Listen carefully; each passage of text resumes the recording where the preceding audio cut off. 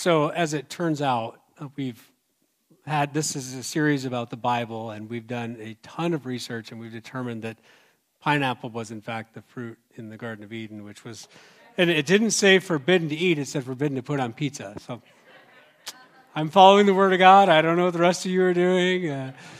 I guess informally here, anyone that likes pineapple on pizza, go ahead and give us a hand raise here, and we can get a vote. Oh, I don't know. I think it's closer than the first service. The first service, it was pretty bad. It was. There might have been 5 holdouts with me, and the rest of us were. But I'm privileged to be here. Thank you very much for I guess JR asked me to speak. Now JR and Janny are in Spokane this weekend, and they're at a sister church there and ministering. In fact, I think JR is ministering probably right now. And I think all of you probably know, or most of you have heard, that we are part of an association of churches called Regions Beyond, and we are, it's not really like a formal membership, but we are associated with other churches and their leaders who are throughout the world, and several in the United States, and we are basically sharing the mindset of, number one, our approach to Scripture, our approach to living a life with the Holy Spirit, and also particularly our focus on raising leaders, spreading the gospel, helping support churches and missions around the world, and trying to multiply and proliferate churches, and then support those leaders. And a lot of them actually are in very difficult, poor countries. There are some countries where there's some oppression against the Christian church, or it's at least not open to the Christian church. And I think in a month or so, JR is actually going to go to a gathering in South Africa. And one of the things that we are well aware of is that we are helping a lot of fellow leaders in this labor around the world financially. We've been doing some things financially. We've been doing some trips. Owen and Becky recently led a trip to South Africa to assist with some ministry efforts there. But the other thing is we are seeing a lot of times gatherings of leaders, and this one in South Africa in particular will be one where leaders from all over the world are going to come there and be together. And then one of the things that's been on my mind is the fact that some of these folks are living in very difficult situations, right? I don't know if you've been watching the news lately, but for example, the war in Syria is just getting worse and worse. I mean, it's just getting worse and worse, and there's millions of people stuck in misery and terror right now in that arena. Then we also have, I think, some concerns about this, what may be a growing worldwide virus or pandemic that could be we could be on the front end of it. So one of the things that I would like to do before we get into the scripture is I just want to pray briefly for these leaders and ask for God's protection on them, because they are a lot of them are working in a field where they are in fact exposed to some danger. So if you just bow your heads with me. Dear Heavenly Father, we thank you so much for the leadership and the sacrifice of Ray Lowe and Steve and Paul and many of the others that we're close with, or that we are developing closeness with. We thank you so much for their leadership in raising up other disciples and other pastors and teachers. And we thank you so much for their willingness to travel the world, to sacrifice time from their families, and also to share in some of the hardships. We know of many of these churches that are in difficult spiritual or governmental environments where they're not open to your gospel, and they're dealing with some difficulties and oppression. And so I just ask, Lord, for these leaders, both that are in these hard times as well as those who are traveling, that you would protect them from whether it's disease or physical danger, whether it's spiritual oppression, because we know they battle with that, and whether it's governmental closed societies, that you would open those doors. We also pray for our folks locally that we know, that J.R., Brian, others in this body who are traveling or who will be traveling, and we've got folks going to the Philippines this year. God, we just ask that you would protect them as well in their travels, sustain them, strengthen them, and protect them from the maybe harassment of, even something as simple as dealing with corrupt customs officials trying to get your luggage. I mean, those things happen. In all those things, God, we ask for your grace on them and your protection for them and their families. In Jesus' name, amen. So today I'm going to focus, you can see the title up there, on a continuation of a series that we've been doing for some time now. And it's really about the fundamental importance of the Bible in our life, as Christians, in our belief system as this church. And specifically, the thing that we've been doing up to this point, we've covered a lot of ground, really, about the Bible. JR talked quite a bit about how we got the Bible. Today, the Old Testament and the New Testament as the books that we have. The process of interpreting the Bible. Having a worldview and a foundation of our belief based upon the doctrine of the Bible. Is the Bible true? All these things. So I'm going to continue on that a little bit. And what I want to do is I want to focus today on the reason why this is so important to us. And the reason it's so important to us is because we don't want this Bible to be just seen as an academic exercise. Okay? I mean, the Bible is the great, just from take a non-spiritual point of view, just from a point of view of objectively looking at this from a historian or a literature point of view. This is the greatest collection of ancient literature in the history of the world, by far. I mean, it's written by so many different authors over so many different years, but you have excellent history, you have drama, you have poetry, you have then great teachings, you have great insight into the human condition. So if you are not a believer, this Bible is still worthy of study. In fact, there's people who spend their whole careers, I know some people who've spent their whole careers studying this Bible. They have PhDs, they teach, and yet they don't actually believe in God.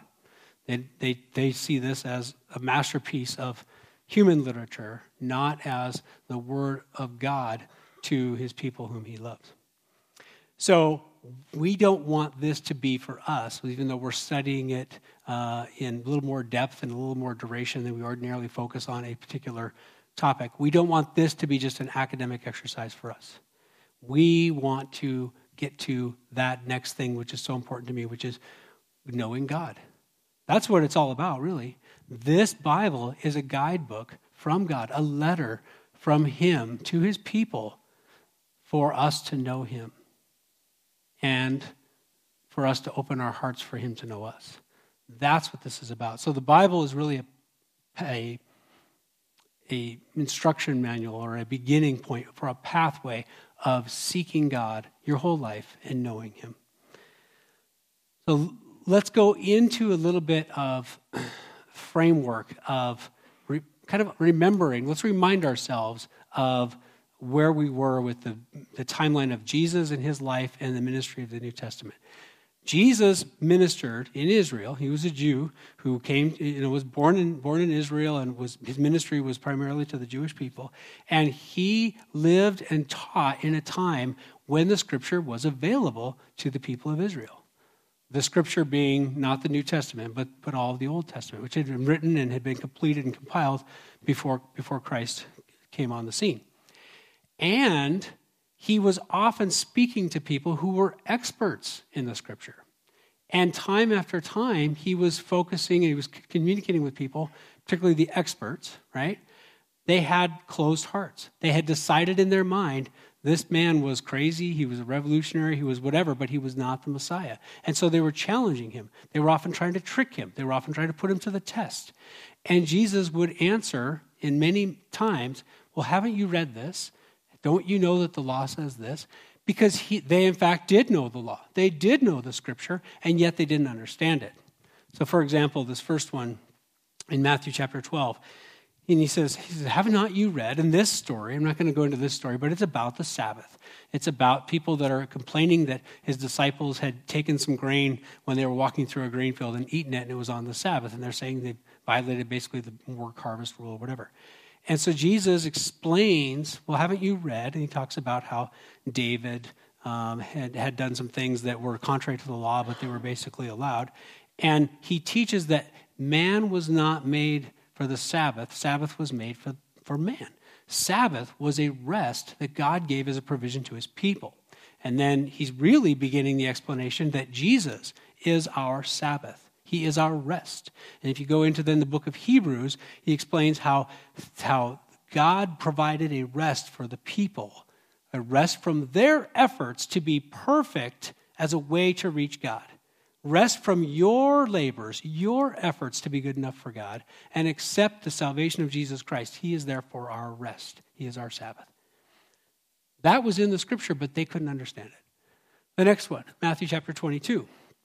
That's where they pose this hypothetical to him about, if a man dies and then his wife goes and is married to his younger brother, and then the brother dies and she's married to the next one and she's married to the next one, which was basically a tradition based on this principle called the kinsman redeemer, so that if you die, you have progeny. That the next kinsman marries the wife, and their first child then is considered carrying on the lineage of the one who is deceased. And they say, well, if that happens, then when they go to heaven, whose wife is she? Because she's married to multiple brothers. And Jesus is criticizing them. You neither know the scriptures nor the power of God. And he explains how there's no marriage in heaven, and he explains some principles. But basically, they knew the scripture, but they didn't know and understand it, and didn't understand the power of God. Another one, John chapter 10. So in John chapter 10, I'm going to turn there briefly, verses 31 through 39. The Jews picked up, so Jesus is talking at this point, and he's saying, I and the Father are one. If you've seen me, you've seen the Father. Okay? And then in verse 31, he says, they say, the Jews picked up stones to stone him. And Jesus said, I have shown you many good works from the Father. For which of these are you going to stone me? And they answered, it is not for good works that we're going to stone you, but for blasphemy, because you, being a man, make yourself God. And Jesus answered them, is it not written in your law, I said, you are gods? And if he called them gods to whom the word of God came, and scripture cannot be broken, do you say of him whom the Father consecrated and sent into the world, you are blaspheming, because I said I am the Son of God also? And then he goes on to explain more spiritual understanding. They could not accept the possibility that he was the Messiah. They had closed their hearts to it. They had closed their minds and hardened their hearts. And so, as a result, they would not let their hearts open up to spiritually understand the scriptures.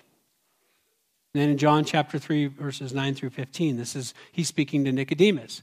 And Nicodemus is a man who ultimately becomes a believer, and he is considered one of the premier teachers in Israel. And yet, when Jesus tells him that you must be born again, he says, I don't understand how that could happen. I have to go back into the womb. How can a grown man do that? And Jesus says, are you the teacher of Israel, and yet you do not understand these things? The common thread through all these is they had access to the scriptures. Many of them were experts in the scriptures. They were using them as a weapon to combat Jesus, but they didn't understand what was behind them. They didn't understand the heart of God, and they didn't understand the true meaning of the scriptures. So keeping that mind in that context, right? That during the ministry of Jesus, many of the people that he spoke to did have access to the scriptures. Now, after he had resurrected and ascended to heaven, and his disciples were now carrying on and starting the church, the early Christian church, they were speaking to many people who had access to the doctrines of Christ because the disciples were providing them. So the book of Luke and the book of Acts were both written by the same man, a man named Luke, who was a physician and who was a very good historian. And so at the introduction of Luke chapter 1, he says, inasmuch as many have undertaken to compile a narrative of the things that have been accomplished among us, and then he goes on to say, I decided to do the same thing. So he's saying that at that time, many people are writing down what they experienced with Jesus. And we know of at least 4 of them, right? Matthew, Mark, Luke, and John. And we know that, and there were likely others that didn't make it into Scripture. Maybe they were much smaller and incomplete. The point is, they were telling the story of Jesus based on their life and experience with him. Luke goes on to say, when he writes Acts, in the first book, O Theophilus, I have dealt with all that Jesus began to do and teach. He's, again, writing this book for somebody named Theophilus. And then he goes on in the book of Acts to explain what happened in the early church amongst the disciples carrying on the ministry after Christ had ascended. So he is providing the information the scripture, the life of Christ to these people and believers. So then another example in Colossians. This is written by Paul. Paul, as a leader who came to Christ after the resurrection, right? He is writing letters, and that's really what all these epistles in the New Testament are. They're letters to the Corinthians, to the Romans, to the Ephesians, to the Galatians.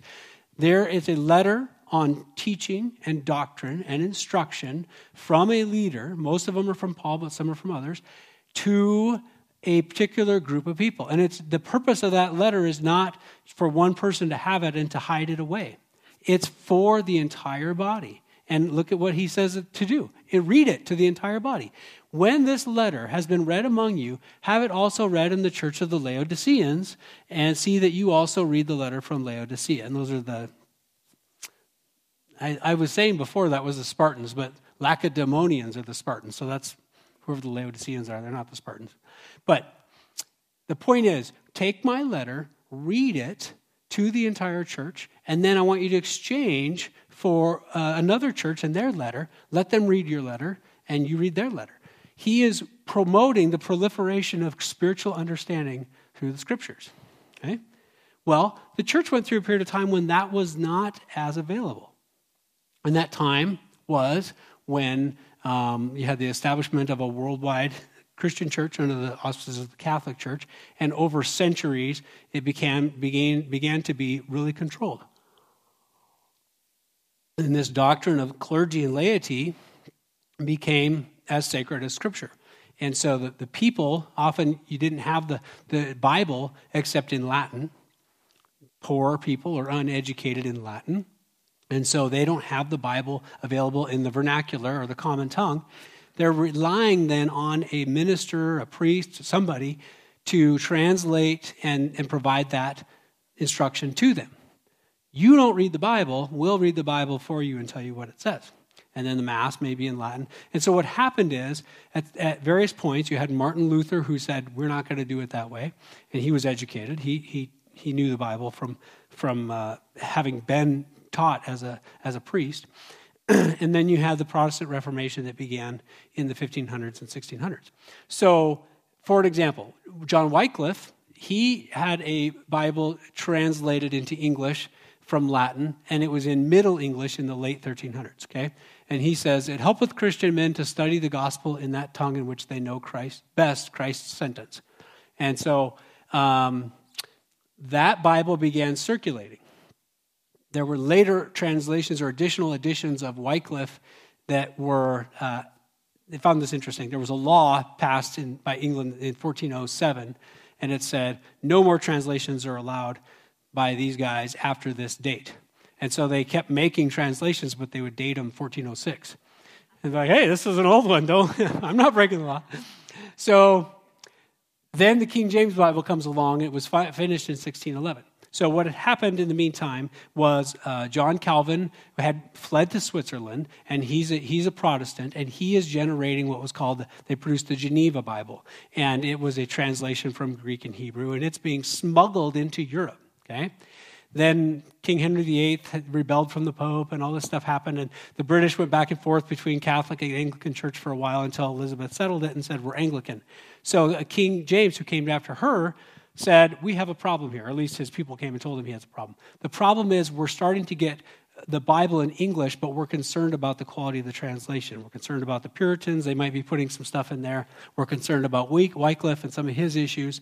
And it was Middle English. So they put together a large group of scholars, and they produced the English language King James Bible in early modern English, and it was finished in 1611. So here's what happened. It was translated from the Greek and Hebrew original text. Some of these others were not translated from the original Greek and Hebrew. They were translated from the Latin, which had been translated from the Greek and Hebrew. And so their concern was, we're going to have copies of copies and dual translations, and we might miss something. So this became the authoritative, King James became the authoritative Bible for centuries. Well, what else was happening at this time? Well, we were starting to go to the New World. Jamestown came in 1607. The Puritans came in 1620 to Massachusetts. We began spreading around the world, and they're taking the King James Bible. The King James Bible with the modern, the continual improvements in the printing press is becoming available. So think about these people in the 1200s, the 1300s, the 1400s who are being told you cannot have an English language Bible. You cannot, it was against the law to have one, certainly much less to print it and distribute it. They are agitating. They want the Word of God. They want to know God. They want the only intermediary between them and God to be Jesus Christ, not to be more layers of priests who want to, frankly, at various points, the church wanted to keep them under control and keep getting money from them, okay? So they're agitating. They're seeking the Word of God. When this is now opened up to them, there's this explosion of proliferation of knowledge of Jesus Christ. And you look at some revivals that happened after this period of time, they're fueled because now the Bible is accessible. People can read that Jesus loves you and died on the cross for your sins. And there's the grace, the redemption, the freedom, the excitement of God is now available to people in ways that it wasn't before. I put this up here. This is just a John 3:16 on the King James Version. For God so loved the world that he gave his only begotten Son, that whosoever believeth in him should not perish but have everlasting life. So in the Wycliffe version, this is Middle English, not modern English. For God loved so the world that he gave his only begotten Son, that each man that believeth in him perish not but have everlasting life. I don't know. The V and the U apparently were equivalent. So I'm much happier with the King James Version. People say, it's hard to read. Well, try Wycliffe, So these barriers, they overcame these barriers to get the Word of God. So what are our barriers to knowing the Scripture? It's not that we don't have the Bible, right? We've got the Bible. We've got oodles of Bibles. We've got a phone that's got 150 Bibles on it. Our barriers, here's the three that I kind of focus on. The first one is really just a lack of priority and motivation. We're saving the world on Facebook, or we're binge watching something new on Netflix, or we just something else is more important. The other barrier is I have a desire, but I'm overwhelmed. Where do I start? And the third one, and this is the one we're going to focus on a little bit more, is lack of spiritual understanding or lack of spiritual openness. Reading the Scripture and understanding the Scripture are two different things. So first of all, your first problem, you're not motivated. So you'll be motivated when you're in a spiritual battle and you haven't read the Bible. So this is a scene from Saving Private Ryan when they've got to stop some German tanks, and they don't have anything big enough to stop German tanks. And so Tom Hanks' character, Captain Miller, says, well, let's make a sticky bomb. And they're going, what's a sticky bomb? And he says, well, it's in the field manual. Didn't you read it? And they said, well, no, and we don't have one handy. So if you're running into a spiritual battle and you need Scripture, but you haven't bothered to read Scripture up to that point, it's a little late to try and gin up a spiritual sticky bomb. So read the manual before you get to that point. But really, if you're overwhelmed, I have the desire, but I'm struggling with where do I go. This is this last couple slides, or these next couple of slides, are from a sermon I taught in August 2018 it was called Rightly Dividing the Word, and it's still available on the website if you want to go listen to it. And I will tell you at the beginning of this sermon, what I told everyone was, you need to know the Word because at some point someone's going to stand up here and they're going to say something that's not correct. And you need to know. You're responsible for knowing the Word, not for what I told you. And I re-listened to that sermon last night, and I said something that was incorrect in that sermon. I'm like, oh my gosh. It was like it was this test and no one caught it and passed. So read the Word. Don't just rely on me for what it says. But where do I begin? Well, I would say if you are a new believer, start with Jesus. Start with the book of Matthew or the book of John and get to know Jesus. And then if you want to kind of dig into how does this whole salvation thing work? The book of Romans is where I would go every time. As a new believer or as a person who's been there forever, it's a roadmap that explains in simple terms to your heart the God's plan for our life, for His salvation for our life. And then if you want to get into prayer and worship and say, how do I praise God? I would go to Psalms. And I told the story that there was a point in my life when I was very much struggling with some things, and I had always avoided Psalms because I thought it was boring. And I read Psalms, and it taught me how to worship Him. And it brought me into a place of worshiping God that I certainly wasn't going to get from reading the book of Numbers. And then dig into some human stories. There's so much drama. Especially in the Old Testament. Ruth, Esther, David, Samson. Get in and see how they struggled in their life as to rely on God in the midst of great difficulty. And then follow your interest from there. So I would say there's a lot of tools out there to give you an overview of a book before you start, to understand kind of how it's put together. I would say get a partner, a friend, or a study buddy who has more experience than you are. There's groups that you can join, and then definitely pray for understanding. And I'm going to hit that really hard on the next as we go here.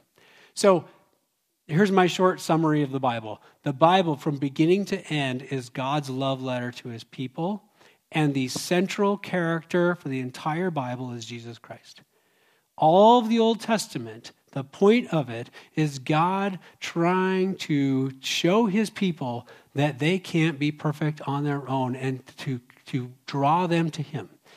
The law was not intended to make anyone perfect. It was intended to reveal to people they are not perfect and then to come to God for atonement, for forgiveness. And from the very beginning, from the Garden of Eden onward, His plan points towards providing His only begotten Son as our Redeemer. Jesus is the central character of the entire biblical story. And these are just a number of different references here. And then how do I continue? You can read the entire New Testament. If you want to see how that story ties together, what I would do is if you want to really do a good study, a deep study, Genesis, Exodus, Leviticus, Numbers, Deuteronomy, the first 5, and then Luke, Matthew, and the book of Hebrews. Those together, and they basically explain how this all connects together. I have a chain reference Bible that I recommend because it's not just, I don't use the concordances in the back very much, the dictionary, the Greek and the Hebrew. I'm just not that much of a scholar, I guess. But what it has is, it has a reference where if I'm looking at Matthew chapter 12, it'll tell me where to look at the book of John or the book of Luke for a very similar thing that happened. It helps me understand how Scripture is connected. Okay? And then I'll skip that. So let's talk about our third barrier to understanding Scripture, and that is lack of spiritual understanding. Does anyone recognize this? What's this from? Monty Python, right? So there's this ridiculous scene that I wanted to play, but I was worried we were going to be out of time. These people think, the villagers think that this lady's a witch. And this is in the Middle Ages, right in that time when nobody had the Bible, right? Right then, there's a great amount of superstition and spiritual ignorance. These people think that this lady's a witch. In fact, they put the nose on her. And they bring the local ruler is explaining to them how to determine if she's a witch. And does she float in water like wood? She's made of wood. What else floats in the water? A duck. Duck does. So if she weighs the same as a duck, then she must be a witch. This ridiculous farcical thing. Well, then what's worse is they put her in this massive scale, and this duck is like this big, and she ends up weighing the same as the duck. And she's saying it's rigged, but they burn her anyway. So the point is, it's ridiculous, right? There's no spiritual understanding here whatsoever. Yes, there are spiritual forces out there that battle against us, but you don't compare them to a duck to find them. The Bible explains how to discern spirits. But this shows, just as an example, the most absurd example of spiritual ignorance. Well, I suspect that there were times during the ministry of Jesus when he probably felt that the Pharisees or even his own disciples had that level of spiritual ignorance that he was dealing with. And why is that? Because we can know the Scriptures, but it requires the Spirit of God to help us understand them. It's a mystery. If you have a Bible and want to turn to the book of 1 Corinthians chapter 2, this is this chapter is really extraordinary.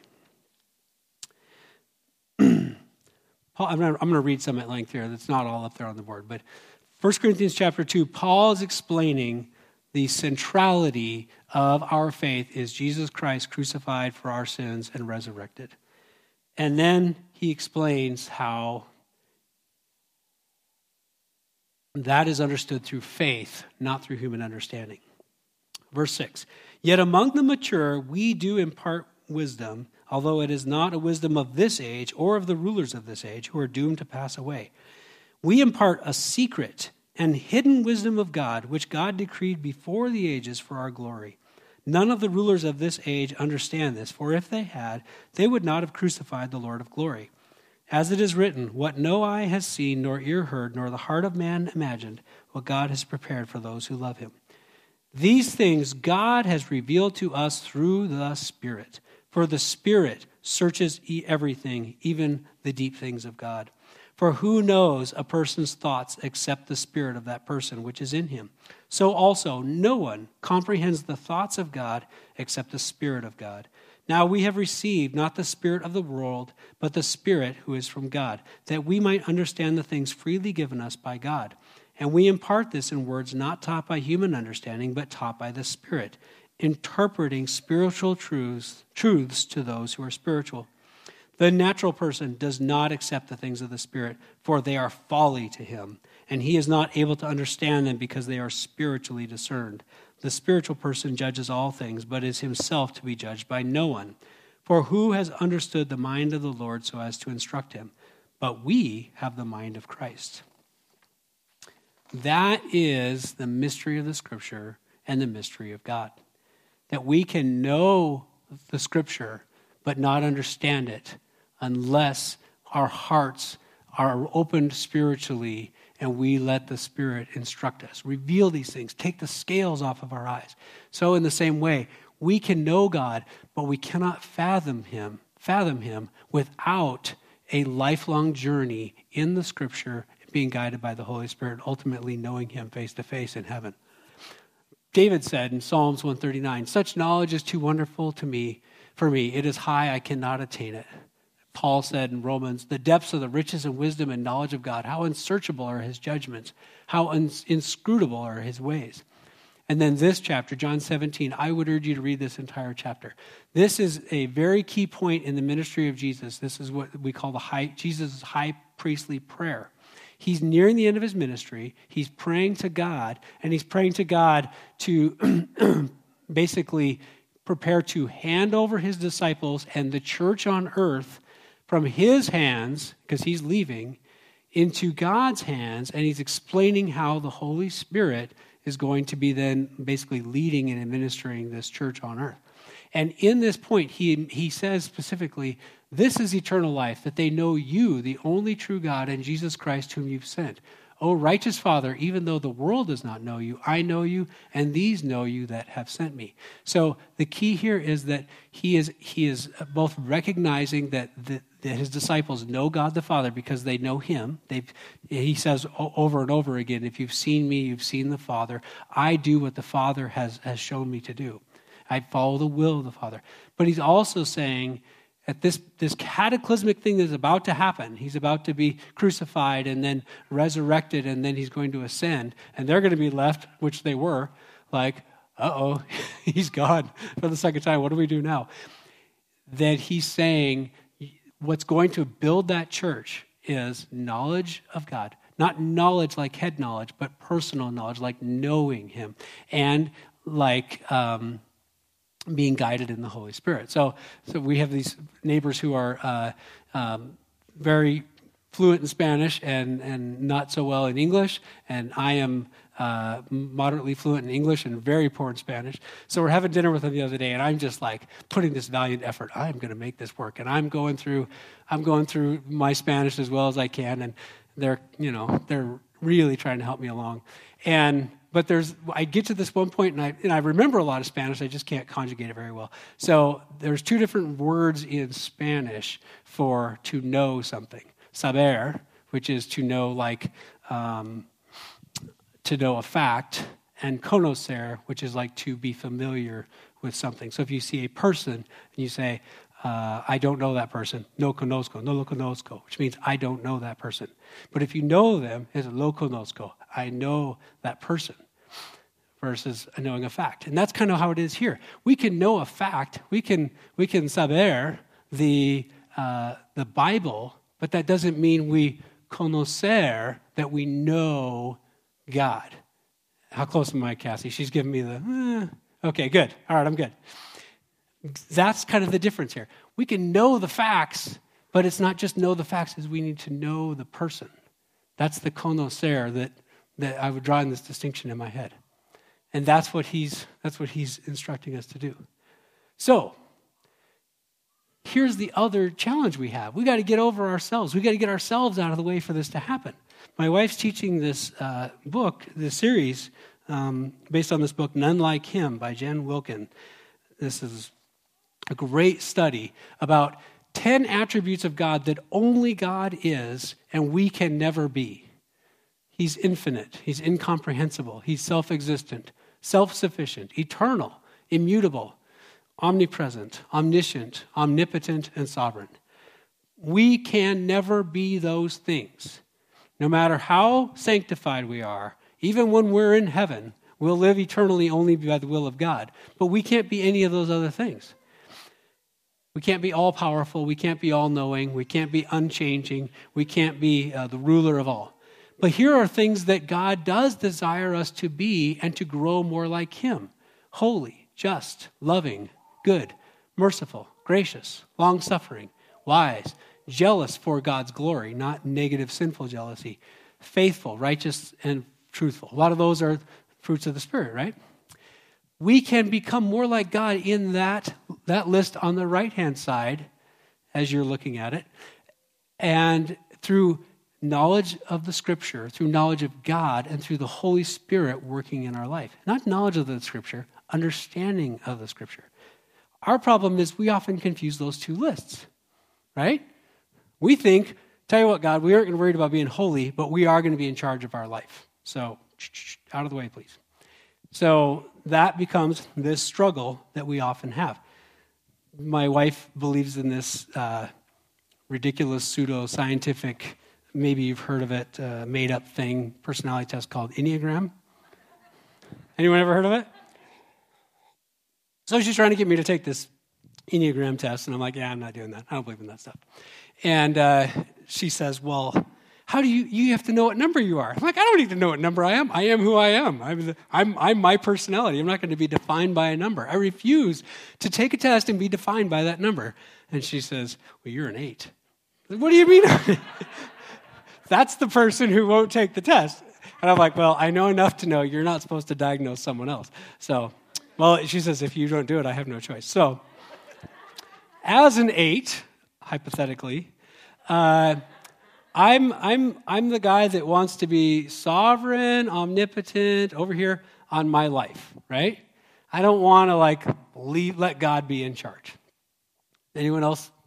Any other 8s out there? Anybody? So that's our struggle. Our struggle is to grow into that point of understanding the Scripture. We have to surrender our command of our own being. We have to surrender to the whole instruction of the Holy Spirit. And to grow in the knowledge of God, to grow more like God, we have to rest from our labors. Jesus is the Sabbath, right? His salvation makes us whole. His salvation gives us the entryway to draw closer to God as a child of God. And through the work of the Holy Spirit, we then become more like God, not because we work, because we stop working and we let Him work for us. And that's how we also come to that understanding of the Scripture. So we have to surrender our time and priorities, stop finding everything else in the world that's more important to do than to know the Scripture. This doesn't work if you haven't read the manual. You can't make a sticky bomb if you haven't read the manual. You've got to dig in and know the Word. Thy word, O Lord, have I hid in my heart that I may not sin against you. And then we have to surrender our worldview. Because he says the wisdom of the age doesn't understand God, right? It's folly. The world thinks this is folly. We all know that, right? The world thinks we're a bunch of kooks. And then third, we have to decide we are not the significant, all-powerful being in this relationship. God is. And letting that down is what allows him, I'll be sovereign, I'll be infinite, I'll be perfect, I'll be all-powerful, Corey, and I'll focus on you, making you more holy, making you more humble, making you more understanding of my ways. Don't get those two lists backwards, as I often try to do because I'm an 8, whatever that means. So that's a lifelong journey, by the way. But we've got the rest of our life, don't we? And why this matters isn't just because it does make a difference, right? It makes a difference if we're growing daily in discovery of God, we're excited, we're digging, we're continuing to draw closer to him because he's making this spirit alive in us, rather than being bored and being like, I fell asleep reading Numbers 3 times.